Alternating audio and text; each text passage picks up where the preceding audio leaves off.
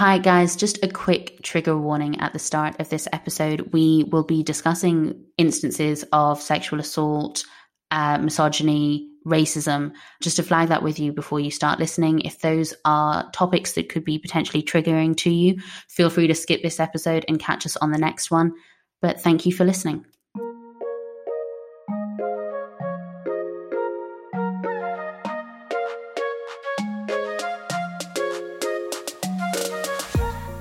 Hi guys, welcome to Jules and Phoebe, the weekly pop culture and social commentary podcast brought to you by yours truly, Jules and Phoebe. Hey Phoebe. Hey Jules, how are you? I'm all right, how are you doing?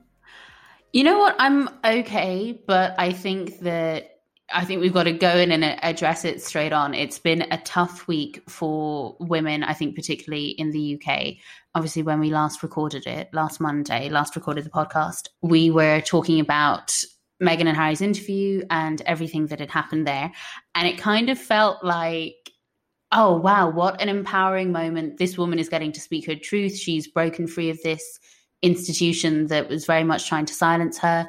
And then it kind of went steadily downhill from Monday. Would you agree? I actually think it's been a bad week for the United Kingdom. Following the interview with Meghan and Harry, the UK has been lambasted by every credible network globally. True. The Australians are not having it. The Americans are not having it. The Canadians are not having it. And I feel that we went from sort of Trump being this like awful person that we could all kind of like, you know, laugh at and be like, oh my God, so outrageous, so crazy, to basically him leaving the White House and handing the baton over to the UK. Yeah, it's so true. And you know what? In light of all of that, I'm actually glad that so many other countries are calling it out for what it is, because I mean, when we spoke last week, you said specifically about Piers Morgan being completely unhinged, and we touched on his perceived almost ownership of Meghan Markle, and we were kind of intrigued to see where it would go next. And I'm glad that these other countries, these other geographies are rallying around Meghan and Harry and seeing what they said for objectively what it is, because the UK seems to have just doubled down. Obviously, Piers now has left Good Morning Britain, but is trying to pretend that he was... It seems he can't get his narrative quite straight, because at times he's saying that he quit, and then it's, you know, that he was let go. And I feel like this feeds into his overall narrative of, you know, railing against cancel culture. And I'm almost disappointed that things have aligned for him in such a way that he can say, oh, I'm not allowed to tell people that this biracial woman who has gone through significant amounts of trauma in the past 4 years is suicidal. I'm being cancelled for saying that I think she's lying. It's almost made him a martyr for that corner of the internet that hates her and will never be convinced otherwise. Oh yeah, he's definitely martyred himself. And so my understanding is when Piers walked off of Good Morning Britain, everyone was saying he's going to be joining this new right-wing network. And then he was basically offered a job with that network on live television or on social, right? So I think a part of this has been, I looked at Piers and I was like, this guy is so unhinged. And when he walked off, I was like, this is so dramatic. And so a part of me is thinking, was that just PR? Was that him just trying to kind of capitalize on that moment and set himself up for his new opportunity? Because the way it was going, it was like Piers is going to go off the air. And I think that his behavior was drawing so much attention in this man has written 57 articles about Meghan Markle. This man has tweeted about Meghan Markle however many times in the past 7 days. You know, and we're going to touch on this over the course of the episode, and Sarah Everard and this kind of male toxicity.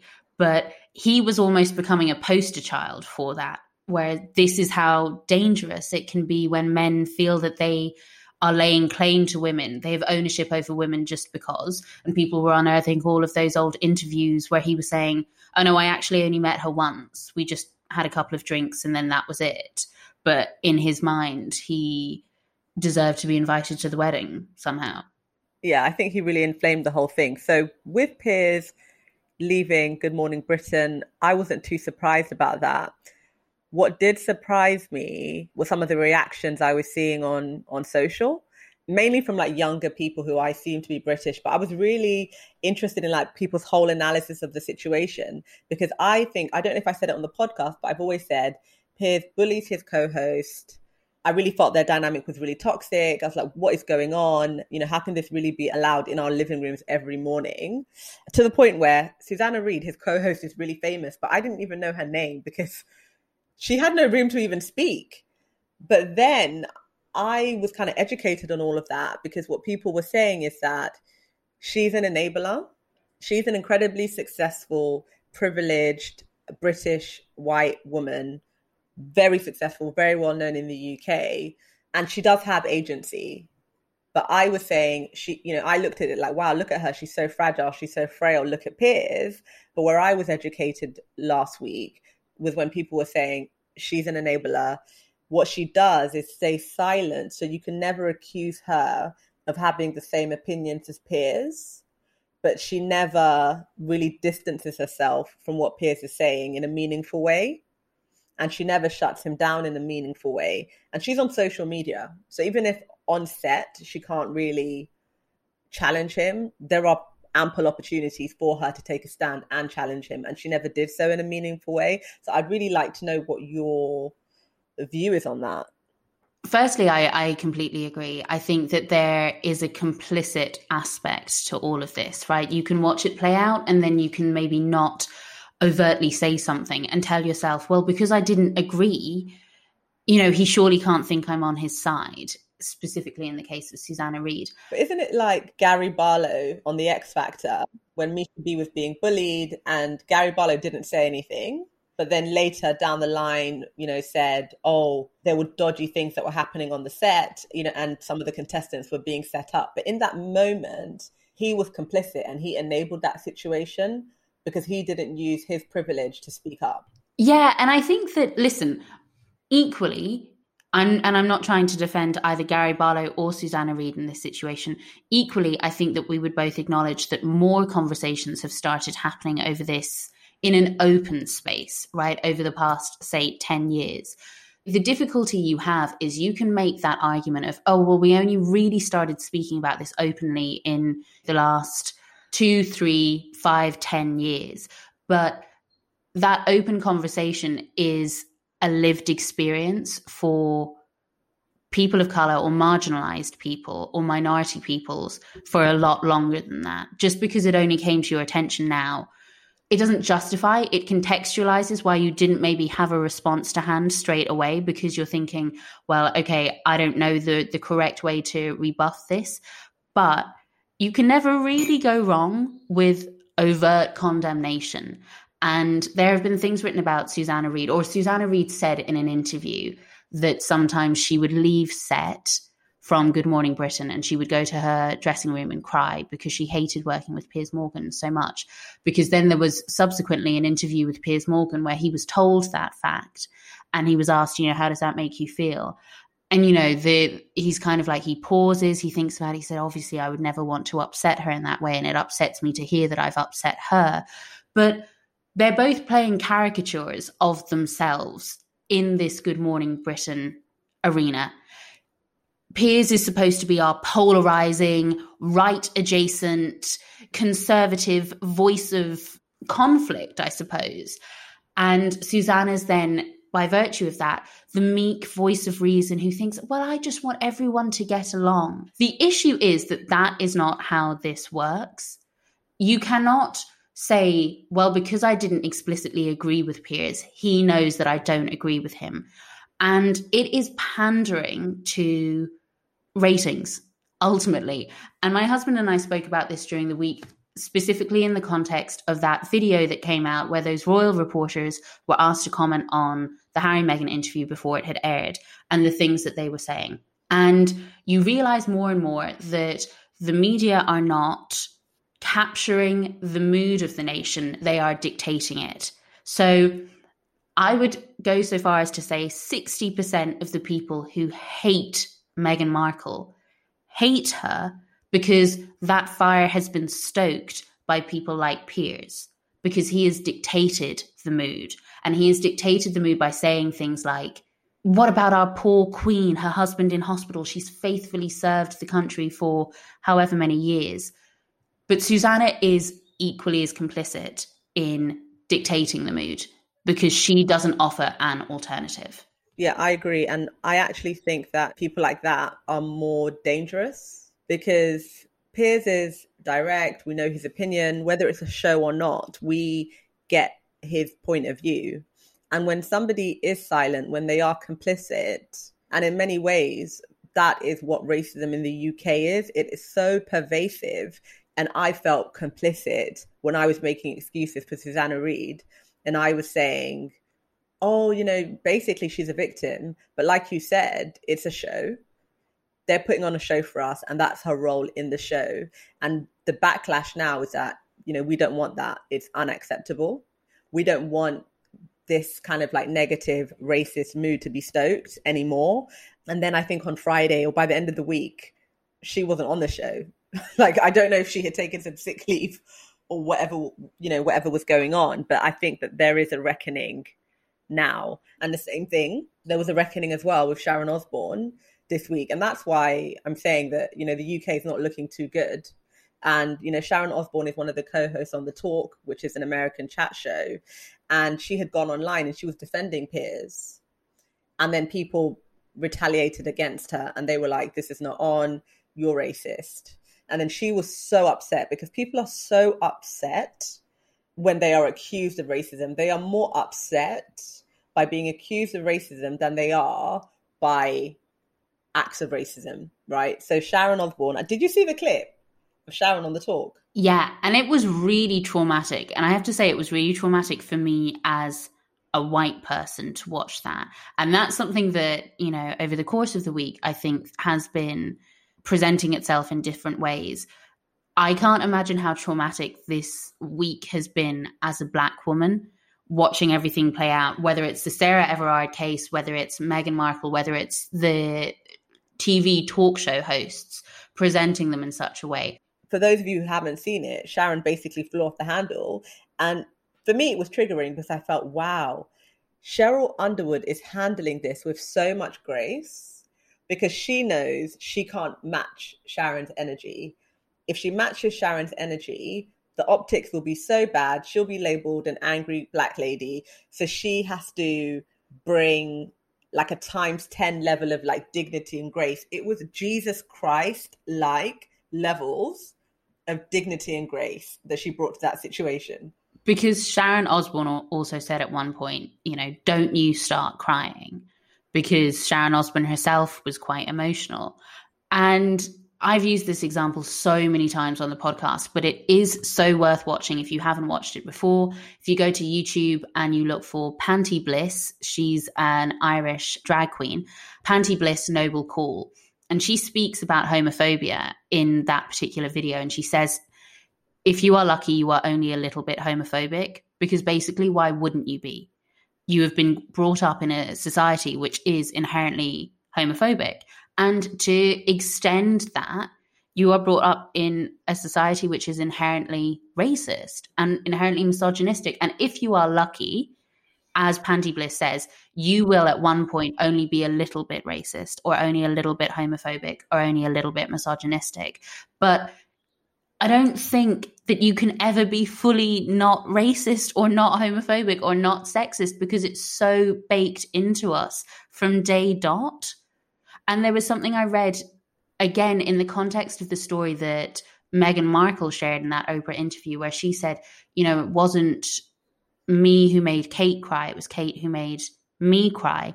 And there was a comment saying, what makes me ashamed as a Black woman is that I never considered the fact that Kate would have made Meghan cry. I was so happy to write off this story altogether. It was a lie. It never happened. Meghan never made Kate cry, but I never considered that the opposite might be true, because I don't consider that Black women can be vulnerable in the way that white women can be. And that was my point. I was about to make that point when I saw Sharon say to her, don't you dare cry. When do you see Black women crying? I'm not saying black women don't cry. I'm black, I'm a female, I cry, but I definitely don't feel like I can cry. And it's not common for black women to weaponize crying. Because, Weaponized is the word. yeah, Weaponized. because it's, we don't experience, oh, we shed a tear and then people wrap our arms around us and people make excuses for us.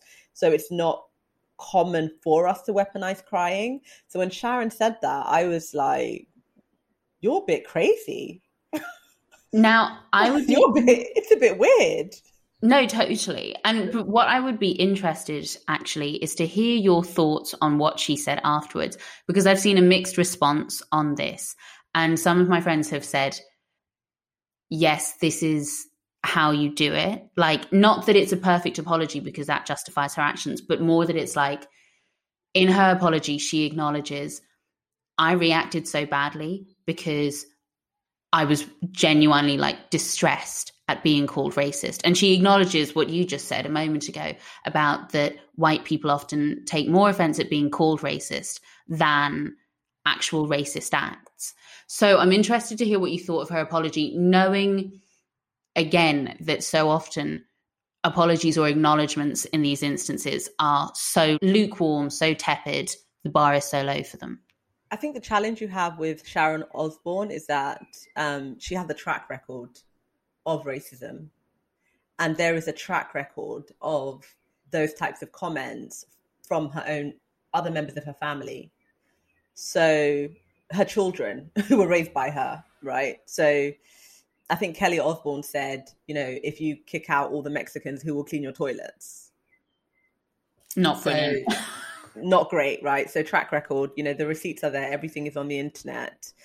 And so knowing that this is this person's character, knowing that that's how she treated her co-host, her friend, that's how she treated her friend. That was her reaction to her friend. I use friend loosely, but they were using that term, like they call each other friends, right? At least they're colleagues, right? At least they're seeing each other colleagues. This is a time a week.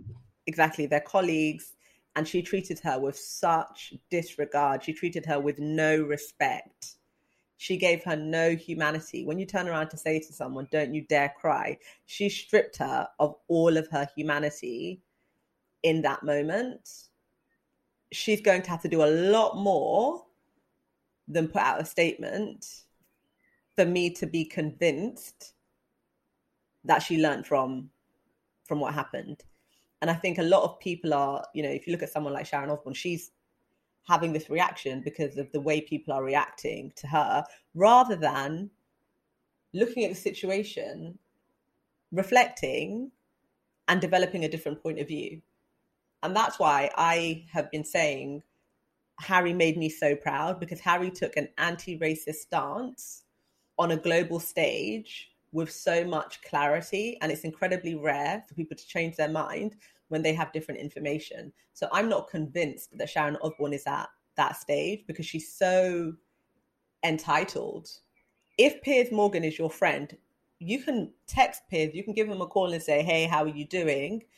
Coming out and taking the stand that she did publicly, I feel is really like another level. I don't feel it was necessary. I don't know why she would do that. She must be, that's why I'm saying the level of conviction that she had in the statements that she's made in the past, she's not neutral. Yeah, that's exactly it as well. It's that this didn't happen by accident. It happened because you came out the gate swinging for your friend Piers Morgan, who also has a track record of saying very problematic things. So it's why I don't have Twitter, right? I don't think that there's any need for me to think something and then put it out into the universe immediately. So maybe she was caught up in the Twitter mentality of, well, I feel this, I think it, I'm going to say it, and hadn't thought what the long-term consequences of that would be. But my issue with people like that, people like Sharon, they love it. I'm straight talking. These are my points of view. I'm going to say what I want. But when you match their energy, they can't handle it. Totally. If you have something to say, yeah, say it. But there are consequences nowadays, right? And that's what kind of I found very troubling about Piers, because he's trying to market this whole thing as a freedom of speech conversation. You know what? And again, not to labor a point, but I've said this before, freedom of speech is not freedom of consequence. And we do not have freedom of speech legislation here in the same way that we do in the US. But people love to say that. People who think that they are being victimized, who are always invariably alt-right or alt-right adjacent, love to talk about freedom of speech. But guess what? If I did what Piers Morgan did in my place of work to one of my fellow colleagues, right, to try and carry over the analogy directly, I would be let go. I would, Yes, you would. at the very least, there would be HR repercussions, as there should be, right? So this whole thing of like, oh, cancel culture, guess what? It's always been there. And you lose your job if you say bad things. But the irony of this is Piers didn't lose his job. He quit. He's trying to parlay this into, oh, Snowflake's cancelled me. Let me take this job at GB News, which is going to be, again, a new alt-right news station, and to, continue on this bridge to carry us across to the Buckingham Palace statement that I also want to talk about. Guess who else is going to work at GB News? It's Dan Wootton, who works at the Daily Mail and who is behind so many of the negative stories about Meghan Markle. He's stepping back from his role now and he's going to start working for GB News as well. And that's going to be something where he is allowed now to proliferate his toxicity to a wider audience. At least let them call it what it is, rather than it being on Good Morning Britain, which is meant to be just like Good Morning America. Like, I would rather they take it over there and it's in the corner and it's like, this is like a right-wing platform, etc., and let them be with, their right-wing people. Bingo. I actually agree with you. I would prefer to have the option of just not watching that channel, as opposed to it being so mainstream and so normalized that, as you say, that's on ITV every morning and it's got huge sponsorships from charities like Mind or whatever the case may be. Yeah, absolutely. I think one of the things I keep seeing online that I find very problematic, and this is something that Sharon Osbourne has said, and Candice Owens, oh God, I hate has also, and I don't want to dignify that lady, right? But I think it's very important that this is addressed. So when Sharon Osbourne came out acting the way she did last week, people were sharing the racist things that Sharon Osbourne has said in the past. And on the talk, and it was Eve the rapper who was on the show with her, and a few other people that were on the panel, black women that were on the panel, when she said this, she said, but Meghan Markle isn't black. And they said, to who? And she said, to everyone, she's not black. And then Eve said, black women or black people come in different forms. And then Candice Owens has come out this week and said, Meghan is too fair to really experience racism. And I'm paraphrasing because I saw it really quickly. And again, this is really how toxic and pervasive racism is. Meghan is mixed race, and Meghan is incredibly fair, right? Meghan is a light-skinned woman. But it all it shows us is that light skin, education, money, those things do not save Black people from the violence of racism.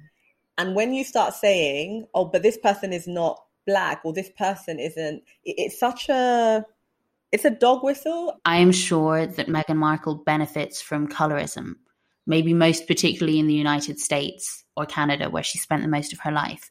But colorism doesn't protect her in an institute or in the context of an institute like the British royal family, which is built on colonialism, racism and violence and genocide, essentially, in some cases. So slave masters had mixed race children. Those mixed race children had children that were subject to slavery, that were subject to Jim Crow, that today still experience racism. And I think that racism is such a traumatizing thing. It's such a complex concept that a lot of us don't really have a full handle on what it is. But I don't want people's takeaway from this situation to be, oh, Meghan is too light-skinned to experience racism. And also when Sharon was, acting up and Sharon says, oh, how is Piers Morgan racist? It shows you the types of conversations that her and her mates must be having for, these headlines and the way Meghan is being treated to completely not register with her. Yeah, it's completely bypassed her because there's another level of racism that she's used to. Do you get what I mean? Totally. And because the thing is that we can debate on where Meghan Markle falls on the black spectrum, right? Like that. No, but we cannot. No, but we cannot. As in, like, hypothetically, it can be debated. You can talk about that all you want. But the fact is that she is black, and also the experience that she had in the UK, and no one wants to take ownership of this. Everyone wants to talk about, the royal family specifically as though it was one person or something that was making her life a misery. The experience that she had in the UK was rooted in racism. And it was also rooted in xenophobia, because as much as we have a great working relationship with the US, the two massive problems with Meghan Markle was that she was not 100% bona fide white, and that she wasn't 100% bona fide British. No, but those two things are the same. I think if she was British but not white, it still would have been an issue. And so, yeah, I mean, I just wanted to discuss it with you because I do feel that what happened with Susanna Reid was definitely a teachable moment for me. I also hope that Sharon Osbourne's behavior was a teachable moment for people and ultimately for herself, right? I hope that she can actually grow from what happened and from the way people are reacting. And I think the other teachable moment for me was the statement that was released from the palace. And so after the interview, people were expecting a statement. I think it took a day longer to arrive. And then when it arrived, I was underwhelmed. It was very lacking in energy, particularly when you contrast it with the statement that had been issued the week before, which was inferring that Meghan Markle had been a bully in the palace. Thank you. Thank you. Such an excellent point. So if we compare that to the statement that was released before, where they were going to investigate the claims that Meghan Markle was a bully, and then, we see the statement that comes out after their interview. And what really struck me was when the Queen said, recollections may vary. Wow. That struck me. I will never forget that. For the fact that they could put that in an official statement from the palace shows how far gone that institution is. That was gaslighting 101. Another teachable moment. Nail on the head. Recollections may vary. And that also makes me think that it was Prince Charles or it was Prince William that said it. Because ultimately the institution wants to protect the legacy. And I thought, why would you say recollections may vary if it was someone irrelevant? That was a strong statement to make. Even though it was so weak, it was so strong, right? Yeah. And the thing is, I spoke to you during the week because then on Thursday, and this is all, it's gaslighting 101, but it's bad PR 101. On Thursday, Duchess Kate, the Duchess of Cambridge, or Kate Middleton, or whatever you want to call her, had an event with one of her patronages. William came along. It was awful. And the thing is, the reason that he came along as well was obviously to present some kind of protection for Kate Middleton so that she didn't get asked any uncomfortable questions about making Meghan Markle cry. But as they're leaving the event, a reporter shouts out to Prince William, "Have you spoken to your brother?" So this is Thursday. The interview has aired on Monday night. Please don't tell me that the royals waited until Monday evening, that they waited a full 24 hours after it had come out in the US. So this is 4 days after the interview is initially aired. He's asked, "Have you spoken to your brother?" And he goes, "No, I've not spoken to him yet, but I will do." And then the reporter follows up and says, "What do you say to comments that the royal family is racist?" And he says, "Very much so not a racist family." And I messaged you and I said he should have just said nothing. A prime example of when opening your mouth has actually made you look worse. Defending yourself against an accusation of racism has made you look worse than if you had just ignored it altogether. I think for me, what came out of that was really bad was when they said, have you spoken to Harry? And he said, not yet. And I'm like, what's going on here? He could have just ignored that question rather than saying he hadn't spoken to him 4 days after that interview's gone viral, basically. But the killer for me is that since this interview, the royal family have been doing the most as in too much, and doing too much very badly. Prince Charles went to Jesus House, which is a black church, has a black congregation, and it's they're using it for the vaccine. Prince Charles shows up at Jesus House. Apparently, this was in his diary before. He's got a relationship with the head pastor at Jesus House, but the timing was really bad. And then when Will and Kate did that visit that you're talking about, they had some black lady just standing there like a prop. Where did they find this black lady? I don't know what to say. So difficult, isn't it? Because it's so difficult, but it's so simple. It's like you didn't want to speak to your brother. And also, when you think about the actual context of the interview with Oprah, Harry and Meghan did not really come out swinging for Kate and Will as much as you might have hoped they would have, right? If you actually think about that impartially, Harry talks about, I love my brother. We've gone through such trauma together. We will come back together. Even, Meghan talking about Kate, she's saying she's a good person. I like her. She was going through some stuff.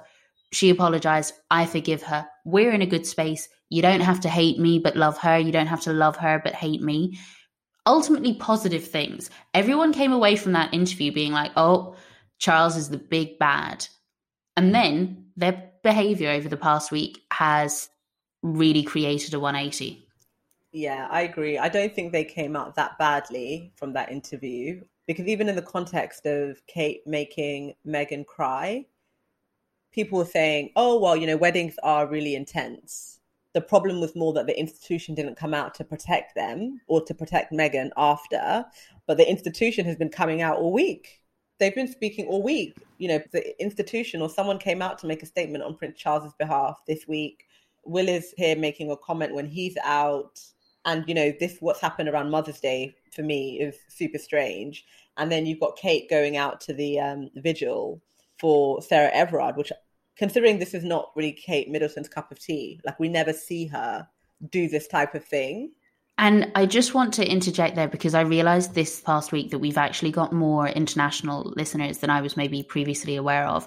So Sarah Everard, this has been a hugely traumatic case in the UK. It's a 33-year-old woman who was walking home from her friend's house on the 3rd of March and was abducted and killed by, it transpires now, a member of the Metropolitan Police Force here in London, a man named Wayne Couzens.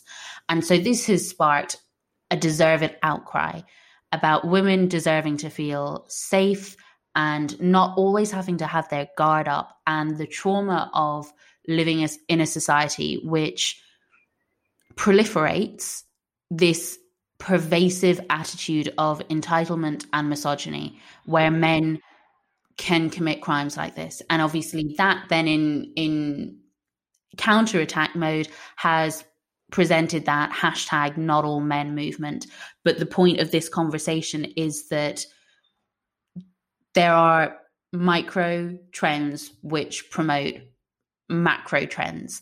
And a survey came out recently published that appeared in The Guardian, it was YouGov survey. 97% of 18 to 24-year-olds in the UK have experienced sexual harassment of some degree. And, I actually wrote a piece on Medium about this. Men and women, or women? Female? Sorry, women specifically. And I wrote a piece on Medium about this because I couldn't stop thinking about it. Because if 97% of women have been sexually harassed, who do you think is sexually harassing them? And it comes back to what you said earlier on in the podcast about people think that they aren't racist if they're not wearing a white hood. And men think that they aren't misogynistic if they aren't abducting, raping, or murdering women. And the fact is that So much of this is, again, baked into us as a society. In the context of all of that trauma, a vigil was announced this Saturday in Clapham Common, which was the park that Sarah Everard was walking through, or walking adjacent to, we still don't know her full route, when she was abducted. So a vigil was to take place there, but I'll hand back to you now, Jules.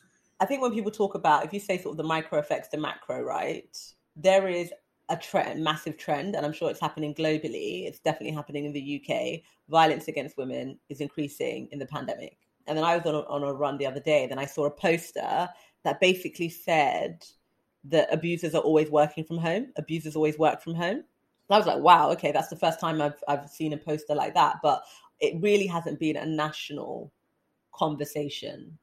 And so if we know that violence against women is increasing, more women are dying at the hands of their partners during the pandemic, the Sarah Everard situation isn't a surprise.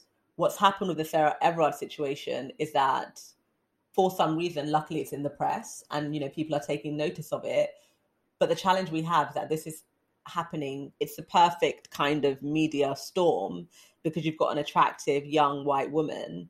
And then we find out, wow, it's a police officer. This adds another layer to the story. And so there are many different reasons why this has become such a focus at a national level. But we need to care about women on a daily basis. We need to care about women as just a part of our culture. And so I was really, you know, I have a lot of respect for the women that did come out to protest, right? Police laws are actually changing this country. There's so much stuff that's going on in this country, right? And I really do respect people taking a stand. And the fact that the protests on the weekend in London ended up with the police attacking the women that were out there protesting, that what's going on? Totally. The person that, you know, we're saying did this to Sarah Everard committed a sex crime prior, and it was basically swept under the rug. And so there are a number of officers in the force who have committed a sex crime and it has been swept under the rug. So there is not a zero tolerance policy around this in this institution. But do you not think that the reason that there isn't a zero tolerance policy and the reason that you have men saying, not all men, oh, I personally find this kind of behavior abhorrent, no one wants to have a discussion about this because everyone knows that whether you have done something yourself, you have been in an environment where you either proliferated it or you failed to call it out. And I feel personally that there has been a kind of collective grief in London most specifically, but I think it also extends further than that this past week, because this is just a mundane reality. And it is more painful for some than others because, as you said, this is the perfect sequence of events. We are all talking about Sarah Everard because she was a young, white, attractive woman who was also doing all of the right things. She was wearing trainers. She was walking brightly lit streets. She's in a relationship. So, you know, that feeds into a certain media narrative. And there is a collective grief that's being felt that is stronger in some cases because Black women know that they are less likely to get the same amount of media attention. Non-binary or the LGBTQA community know that they are less likely to get the same amount of media scrutiny. We hate using this word on the podcast, but people from the BAME community get less attention because they are not perceived as palatable victims in the same way.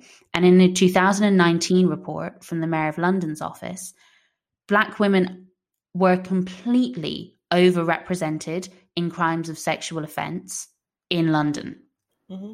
And there was, when this whole Sarah Everard situation hit the news, there was another story. Basically, there's a young Black lady called Blessing Olusegun. And, you know, there are similarities between, you know, what happened with her and what's happened with Sarah Everard. But Blessing was murdered last year. And the headlines that I saw were around October. So 6 months ago, I didn't know about it, right? This didn't hit the press at all. You know, and that did make me really sad because I said, you know, well done to these people that are taking a stand, you know, but the same people wouldn't have taken a stand if it was Blessing. The same people wouldn't have taken a stand if Sarah Everard was a less perfect victim and worked in Tesco, right? You always have to be this perfect victim, which I find quite traumatizing. It's And exhausting. so, it's really, really, really, really exhausting. And now, of course, my whole situation, the way I view it is if I was the head of an organization and a number of the people that worked for me had committed sex crimes and they were still allowed to stay in my organization. And if one of those people had then escalated, their behavior had escalated to the extent of what's happened with Sarah Everard, I'd be fired. And so there's a lot of conversation of, the police chief has to go, but like everyone is protecting her. Including our Prime Minister. Well, including our Prime Minister, but including the leader of the opposition, Keir Starmer, right? And it's so funny because we all joke like Keir Starmer loves to sit on the fence, but then he's getting off the fence for this to basically back the police chief. And so it's interesting because the UK loves to point its finger at the US. The US has got these issues. The US is this messed up place. We are not as bad as the US, but it's like, guys, it's pretty bad. It's pretty bad. And when you mentioned the Metropolitan Police Chief, so Cressida Dick basically came out and said, crimes of this nature are really rare. And the problem with that... I hated that. My takeaway was this person might have done this before because you don't go from 0 to 100 in one act. That's not how it works. And that's the thing, isn't it? It's that there were definitely signs along the way. And there's just like a really quick anecdote that I want to share because firstly, technically Cressida Dick is correct, right?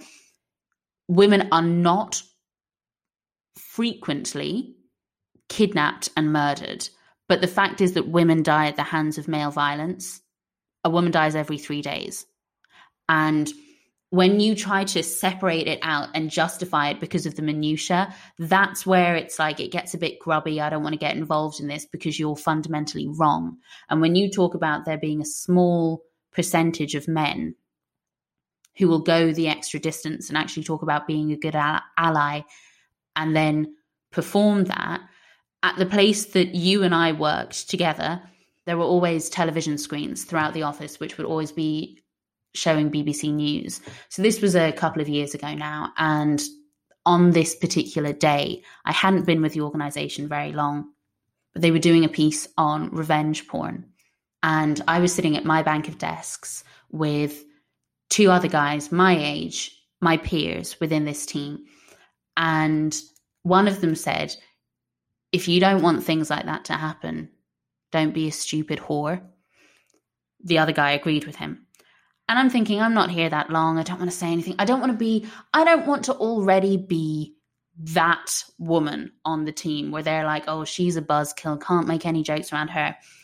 And on the next bank of desks over, a guy called Tom Fletcher Manuel stood up and came over and said, what did you just say? And because men are so used to not being called out on this behavior, they said it again very comfortably.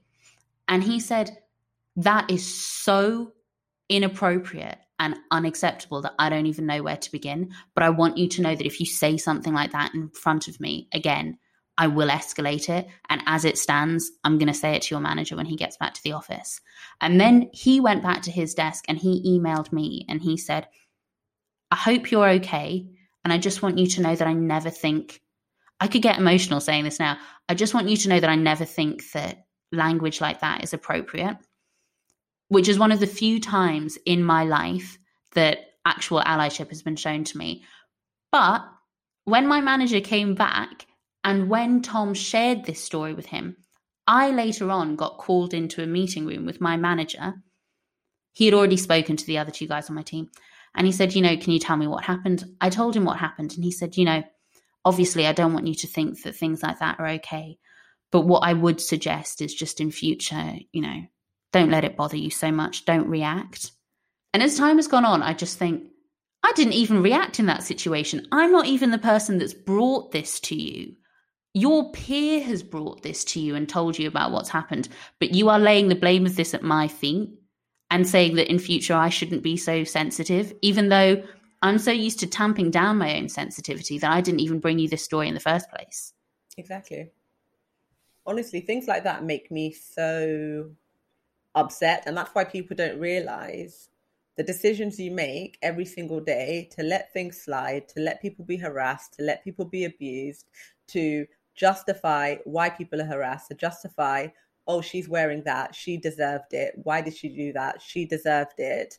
All of those things make you complicit when something like what happened to Sarah Everard happens. And it's really important for everybody to take a look at themselves in this situation.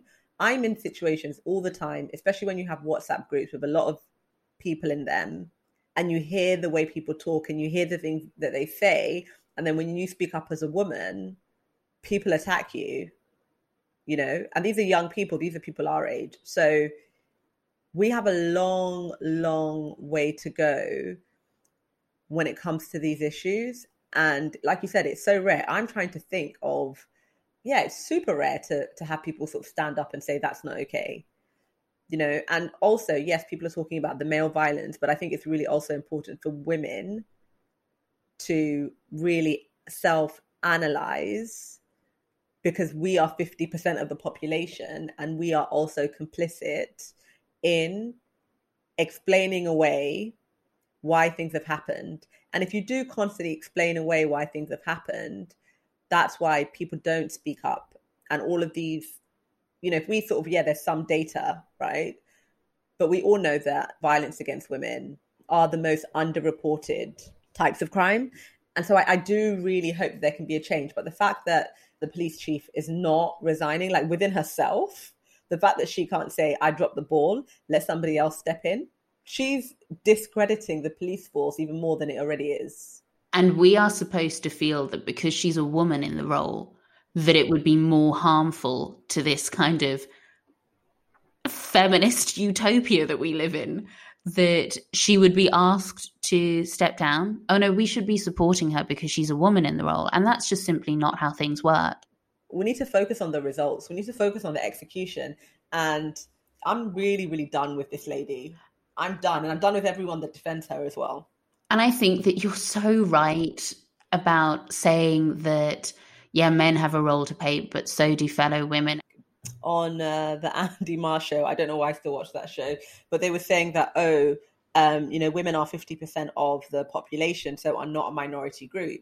But, you know, we do need to have some regulation around like misogyny and basically make misogyny a crime or something like that. When you talk about, you know, when it becomes this whole thing of like, oh, let's criminalize misogyny, it's such a nothing. It's such a nothing, because is it strike one when you make get back to the kitchen joke? You know, what are the parameters of that? Yeah, I would love to. What's that Monique clip when she's like, I would like to see it? That's what this is.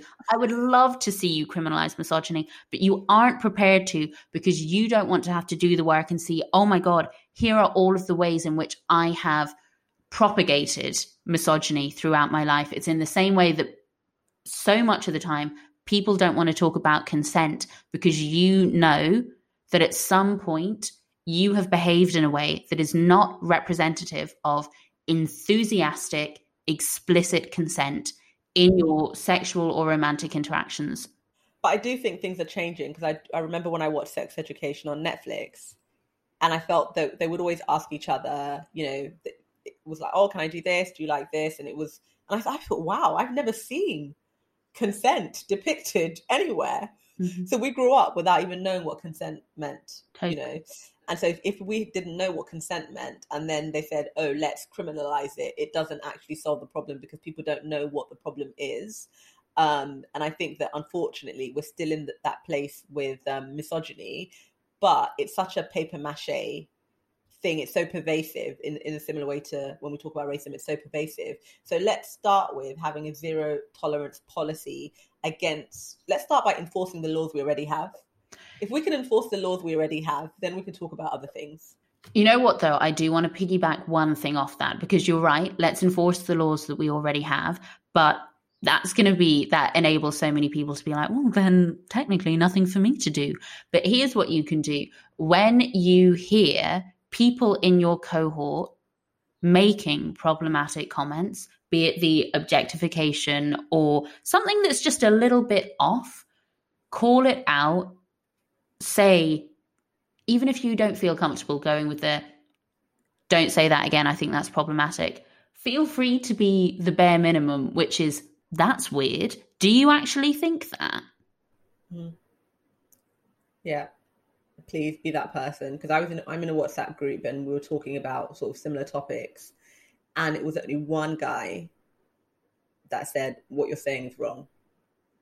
One guy. And I'm sure there are other men in the group who disagree and are not sexist, but they don't speak up. 100%. So it's one guy. So even when you have good people, they're not always willing to speak up. Please be that person. And that's the only way you shift culture. So yeah, so guys, thank you so much for listening. I know it's been a pretty full-on episode, but a lot of real things are happening in the world. Hopefully next week we can be a bit more upbeat. It has been a tough week. As we always say, we would love to be talking about fluff. So we just need, if you guys start actioning these things, if we all start actioning these things, then we can do a more upbeat episode. Exactly. Thank you for listening. Share the podcast with a friend and check us out on TikTok, Instagram, Facebook. We are at Jules Phoebe. Bye. Bye.